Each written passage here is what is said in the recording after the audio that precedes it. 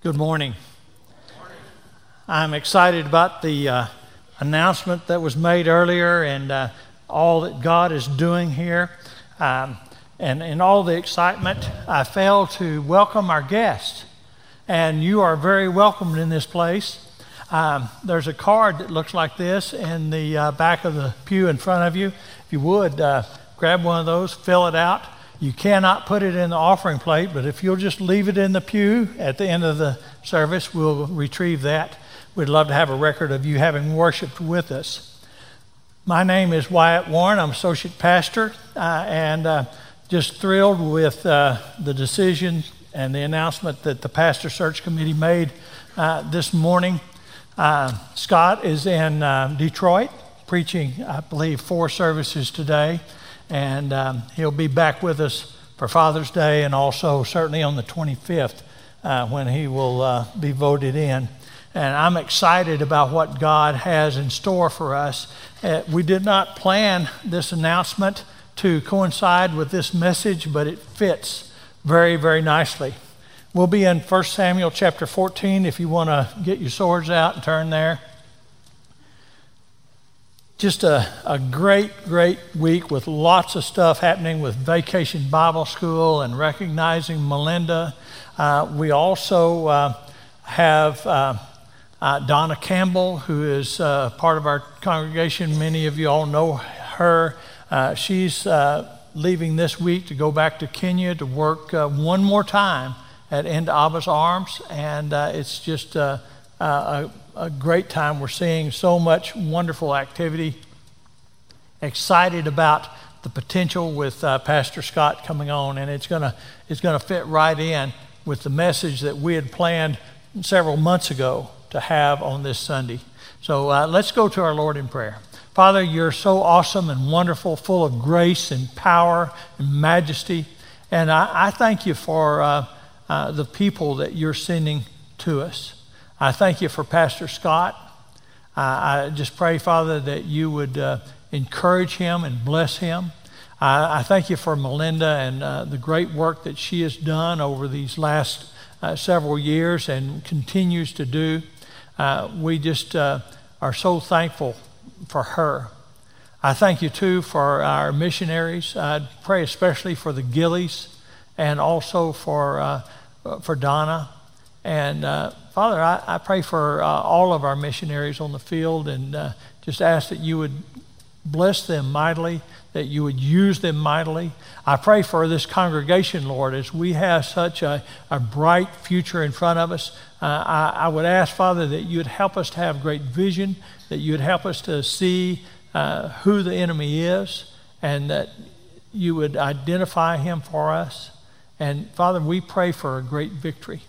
We look forward to the day when this service and the service before and the service after and the service after that are filled to overflowing, and that your message of truth is proclaimed throughout this valley. Father, make us the church that you would have us to be, and we give you the praise and the glory for all that you do in our midst. And we ask these things in the powerful, the life-changing, the glorious name of Jesus. Amen. All right. Let me set this situation up and the account that we have in 1 Samuel 14. It's a terrible, terrible situation. The Philistines are the enemy, and they're all over the place, and they're mighty, and they're numerous, and they're strong, and they've got giants and all this. And they have had a strategy where they either kidnapped or murdered all the Israeli blacksmiths. So they had no one to make swords. They had no one to make spear points. They even had to, if they had an axe that needed to be sharpened or a plowshare that needed to be put back in order, they had to take it down to the Philistines to get one of their blacksmiths to tend to it, and they charged them exorbitant prices. But it made a huge difference on the battlefield. We can see in the 13th chapter of 1 Samuel that there are only two swords in all of Israel. King Saul had one, and his son Jonathan had one. And they've got 600 men in this army that's coming against thousands and tens of thousands of Philistines. Now, there was more than 600 men that would have been available, but we can see it today. When there is a winning team, the stadium fills up quickly. But if it's a losing team, folks have a tendency to stay away. And that's the way the Israelites were. They were staying away, trying to see, I wonder how this is going to go. This doesn't look too good. Saul was the king. He was the first king of Israel. And he was kind of drafted into his kingship because he was heads and shoulders taller than everyone else. And so they thought, well, this is who we want. And Saul even means what you asked for. And the Israelites asked for a king. They wanted to be like other nations. They didn't want to just have the priest and have the prophets. They wanted to have a king like other nations did. So Saul was what they asked for. And he was a disaster looking for a place to happen because he was half-hearted for God. He knew who God was, and he knew how important the prophets were. He knew how important the offerings were, but he just wasn't quite into it, okay? And many times he made rash decisions that put the whole country at risk. We're going to hear about a couple of those here in this account. So things are really, really tough. They had some weapons. They had slings. They had some bows. They might have had an axe or two, but that wouldn't really hold up much against a sword of great quality like the enemy had. So it was a tough time for the Israelites. 600 men, and they weren't really up front and center. The Philistines, they were there in mass, and they were sending out raiding parties right and left, and they were just a force that they did not think they could handle. And so there was a pomegranate tree, and I must admit, in my study for this, I got sidetracked onto pomegranates. Okay? Think about a pomegranate. It's a great piece of fruit. Some have described it as a seeded apple because when you break it open, it's just a bunch of seeds in there, but they're covered with this great tasting fruit, and it's just so good. Some Jewish historians believe that the pomegranate was the forbidden fruit in the garden, and they attribute it to a lot of different traditions. There's a lot of pomegranates that were sewn onto garments. There were pomegranates that were engraved at the temple. So it had some kingly aspects about it, some royalty aspects about it. Also, it's said that it has 613 seeds. I haven't counted them, but that's how many laws that were in the Talmud. So it kind of lines up there, okay? And many times when you were in Israel and a desert area, the king or the general would set up shop at a big tree because they kind of stood out from the rest. Everyone could rally around there. And it's going to tell us in the scriptures that we're going to read here in just a little bit that Saul had set up by underneath the pomegranate tree. Now, your translation might say that it was at the pomegranate cave. Well, there were caves in this area as well, and apparently Saul and his men, his 600 men, were hiding in these caves because they were afraid to be seen by the Philistines. They did not have a sense of victory. They didn't think that they could conquer this mighty army, and so they were kind of hiding out and taking their time. And we're not going to read verse 3, But if you'll read that, you can see that Saul was surrounded by some folks that just wasn't really the cream of the crop. They were descendants of Eli. And if you remember when Samuel's mother brought Samuel as an infant to the temple to be raised by Eli the prophet, God had already decided that Samuel was going to be the prophet and that Eli's lineage was not going to be the priest. He was going to replace them. They were not going to be the prophets, and they were not going to carry God's direction to the people. He was going to let Samuel do that. And the reason was Eli was not a bad priest, but he was a terrible father. And he allowed his sons to take care of some of the priestly duties, and they were sexually assaulting some of the women that would come to worship. They were supposed to take the meat that had been offered and put it in a stew pot and take a treble hook and drag it through, and whatever came out is what they had to eat. But they had a taste for barbecue. Can't blame them, except it just wasn't the way they were supposed to handle it. So they were twisting God's direction. They were twisting His word. They were doing things for themselves instead of for the Lord. They were doing things for themselves instead of being obedient to what God had instructed them to do. And and one of these, also we had ancestors of Ichabod. Okay, you know the name Ichabod. You may not understand, but when Ichabod was born, the Ark of the Covenant had been taken away, and his mother named him Ichabod. God's glory has left us. Okay, so Saul was not surrounded by the cream of the crop, so to speak. Okay, he had some poor spiritual counsel going on. So things were tough. They were really tough. And so let's look into the Word, beginning with 1 Samuel 14, just the first 2 verses here. One day Jonathan said to his armor bearer, "Come on, let's go over to where the Philistines have their outpost." But Jonathan did not tell his father what he was doing. Meanwhile, Saul and his 600 men were camped on the outskirts of Gibeah, around the pomegranate tree at Migron.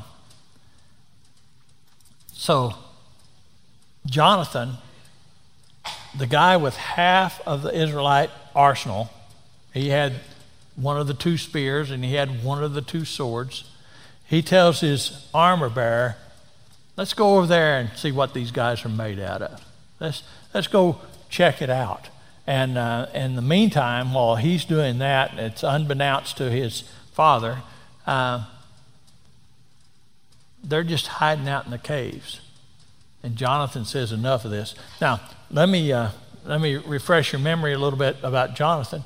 Jonathan and David were like this, okay? But not at this time. David is not yet on the scene. He's still out with the sheep. He might have been slaying a lion that day that was threatening his sheep, or maybe a bear, and he had not yet come to the point where he was delivering sack lunches to his brothers that were at the front lines when Goliath was threatening and making the show that he had. So that happens on over in chapter 17. So David is just out with the sheep at this point. So Jonathan has this armor bearer, and he says, "Let's go see. God may give us the victory." And sure enough, he did. Let's go ahead and Jonathan dared to believe that God could do anything. I want us to pause here just a minute. What do we need to dare to believe that God can do right here?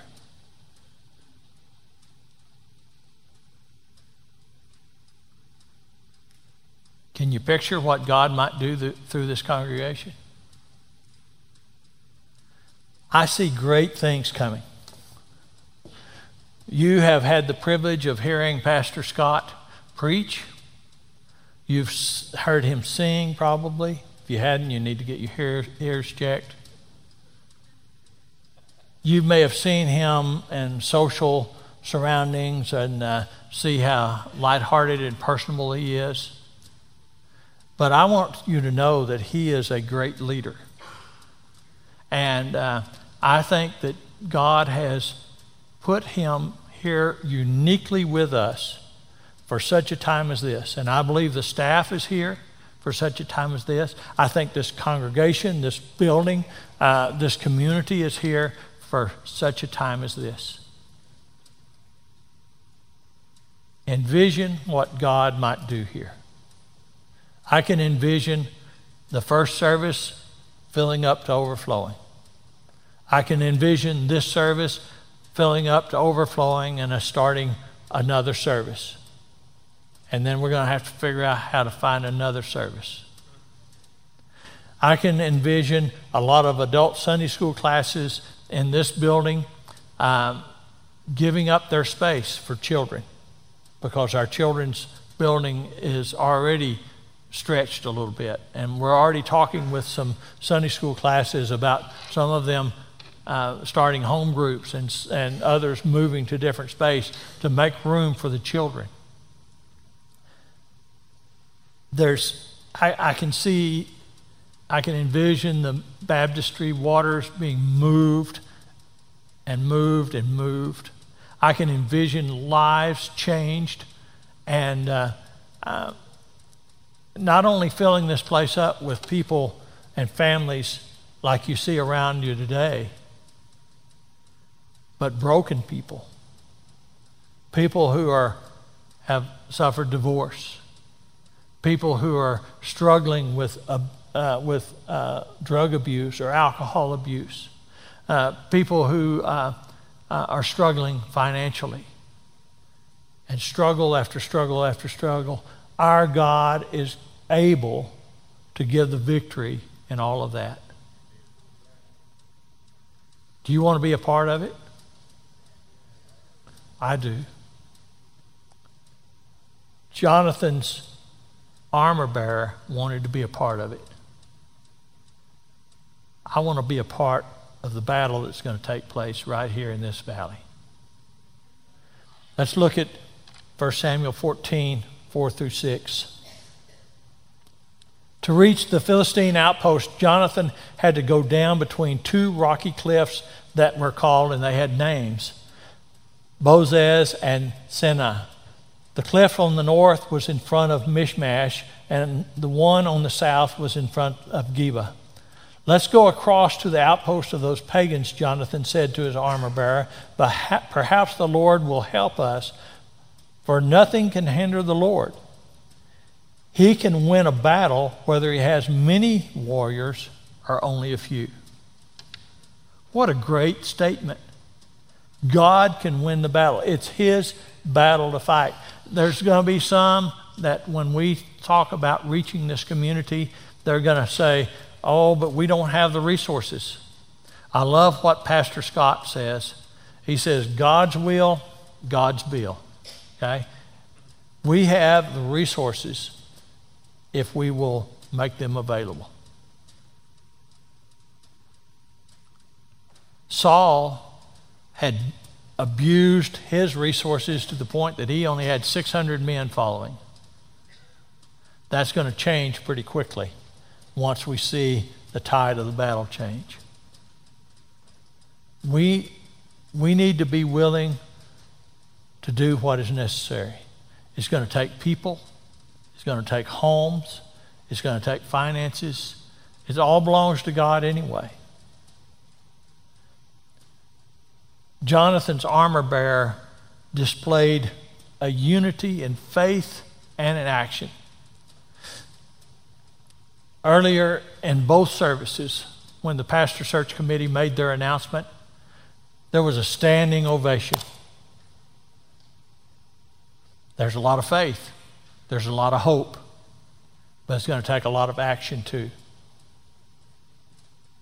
Isn't it great that God allows us to be a part of his work I'm blown away every day I wake up. I get to say before my feet hit the ground, God, I'm thankful that you're going to use me today. Show me how you're going to use me.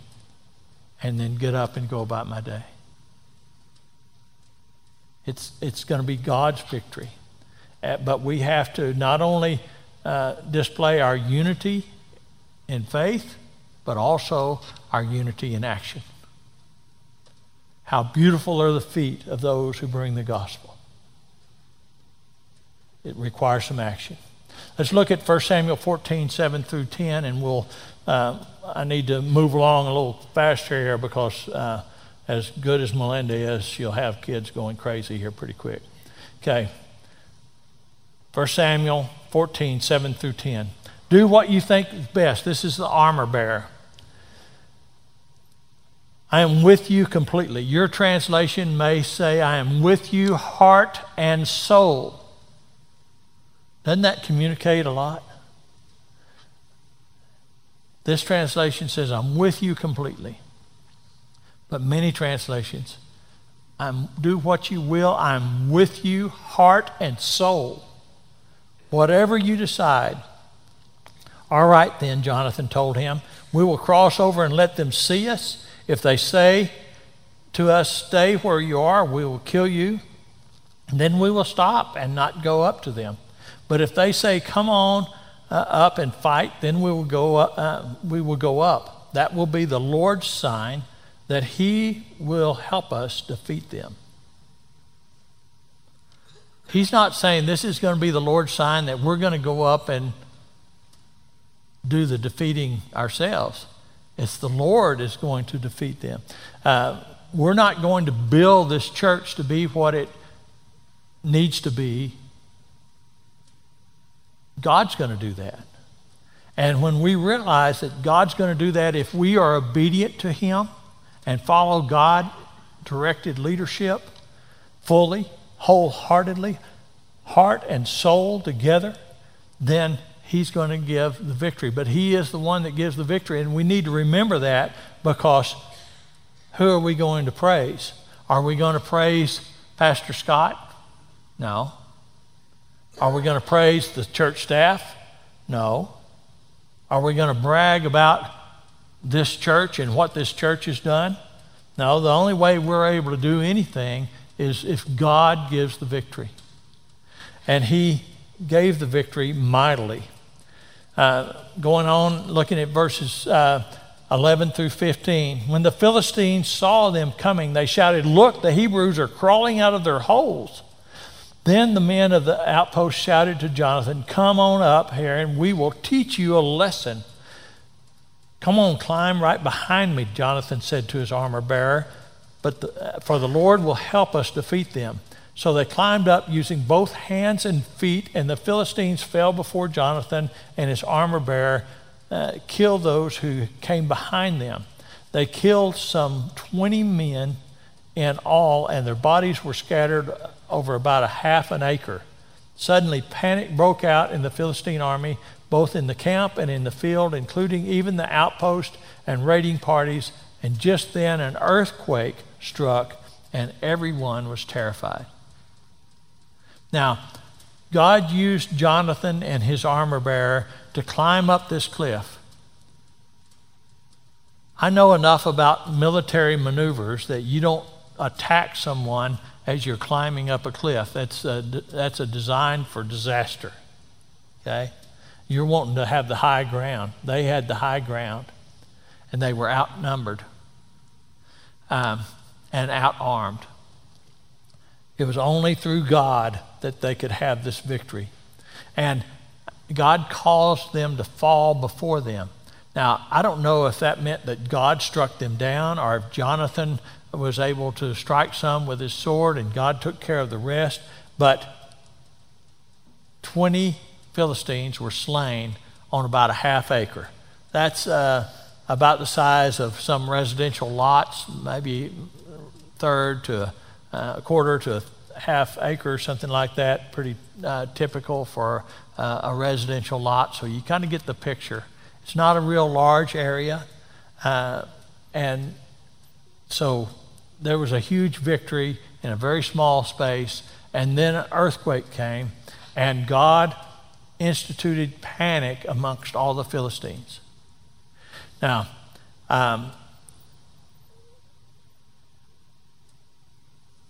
what ensued was the Philistines, from the raiding parties that were scattered around to the main force, they panicked and they began to run away. And the 600 men, Saul said, all right, pray to God and see what we need to do. And the priests were working and fumbling around a little bit. And he finally said, oh, forget that. We're going to go ahead and join the battle. And then Saul showed some of his poor leadership again, in that he said, no man of Israel is to take any nourishment until the Philistines are completely routed. So they're running after them, and even when food and energy was available, they would not partake. Jonathan didn't get in on the command, and he was chasing the Philistines through a forested area, and there were bees there, and he was hungry, so he took his spear and he stabbed the hive and retrieved some honey, and it strengthened him. But the other men would not partake, and so they were weak. It was just a very poor move. It was being overzealous with his leadership. But as that victory ensued, and the men who were not amongst the 600 saw that there was a victory for the Israelites, they came out from their cities and they joined in the battle as well. And there was a great, great victory for Israel. Not only did they put the Philistines on the run, but remember, they only had 2 swords and 2 spears. Those first 20 that fell, they increased their arsenal from 2 swords to 22 swords. God provides for the victory. We just need to recognize it. Through these men, God displayed his power and started a movement. It just spread all over the countryside because of what Jonathan and his armor bearer did, directed by God, and the armor bearer following heart and soul. I want us to think about what the battle looks like right here for us. Opportunity abounds for First Baptist Church Wimberley. Dripping Springs has, I believe, 8,000 residential lots platted out, and they're building about as fast as they can build. I will tell you, a few months ago, I drove through there looking at all of the home developments, and I began to physically weep because there's not a church that's reaching those people. This can be that church. We need to recognize the enemy. The enemy is not other Bible-teaching, Jesus-believing churches. Satan's the enemy. He's going to attack us. He's going to throw obstacles in our way. He's going to throw discouragement out. But not only are we having all this huge housing boom just 10 miles up the road from us, there's houses being built and apartments being built right across the road. The hills are full of people, many of which do not know Christ as their Savior. Not just the newbies, but the ones that have been around a while too. What does our battle look like? We've already gotten our marching orders. Matthew 28:18 through 20. Jesus gave us what we call the Great Commission. It says, Jesus came and told his disciples, I have been given all authority in heaven and on earth. Therefore, go and make disciples of all nations, baptizing them in the name of the Father, the Son, and the Holy Spirit. Teach these new disciples to obey all the commands I have given you. And be sure of this, I am with you always, even to the end of the age. In Romans chapter 8, Paul tells the church in Rome, and in turn tells us, that We are more than conquerors. We are more than conquerors. He's already given us the victory. He's already given us the souls. If we will be obedient, if we will work together under God-directed leadership, if we will join together heart and soul for the victory. I want to encourage us to always be all for Jesus, to be heart and soul together, and always give the glory to God. If we have success and then we puff ourselves up and say, look what Pastor Scott has done, or look what First Baptist Church has done, look at what our staff has done, that's not giving God the glory. As good a staff as I think we have, as good a pastor as I think we're going to have with Pastor Scott, as great as this church is, it's God who brings the increase. And because he brings the victory, he needs to get the glory. And so I want to caution us at that. We can be a great church, but if we're a great church and pat ourselves on the back, let's just get that over with. Everyone just reach around, pat yourself on the back. All right, we're done with that, okay? It's to God who gets the glory. I think God's going to send a lot of people to be a part of what's going on here. But every time he adds someone, every time he saves someone, every time he rebuilds and renews a life, it's to his glory. Now, we're going to stand in just a moment. I'm going to pray, and Jonathan's going to come and lead us in a song. If you need to be moving your membership, if you need to talk to someone about trusting in this Jesus, because I'll tell you, folks, if we do this on our own, then in our own strength, it's going to fail. I want you to think right now, am I truly saved? Do I truly understand that Jesus Christ is the Son of God? That he died on the cross to pay my sin penalty? He was buried and rose again after 3 days so that he could demonstrate that he has power over death and the grave. Have you trusted him? It's a relationship. It's a one-on-one relationship. Is he your Savior? If he's not, I would count it a great privilege to introduce him to you this morning. Or maybe you just need to come down here and pray, or you can just have an altar right there where you're at, praying and asking God to give us the victory.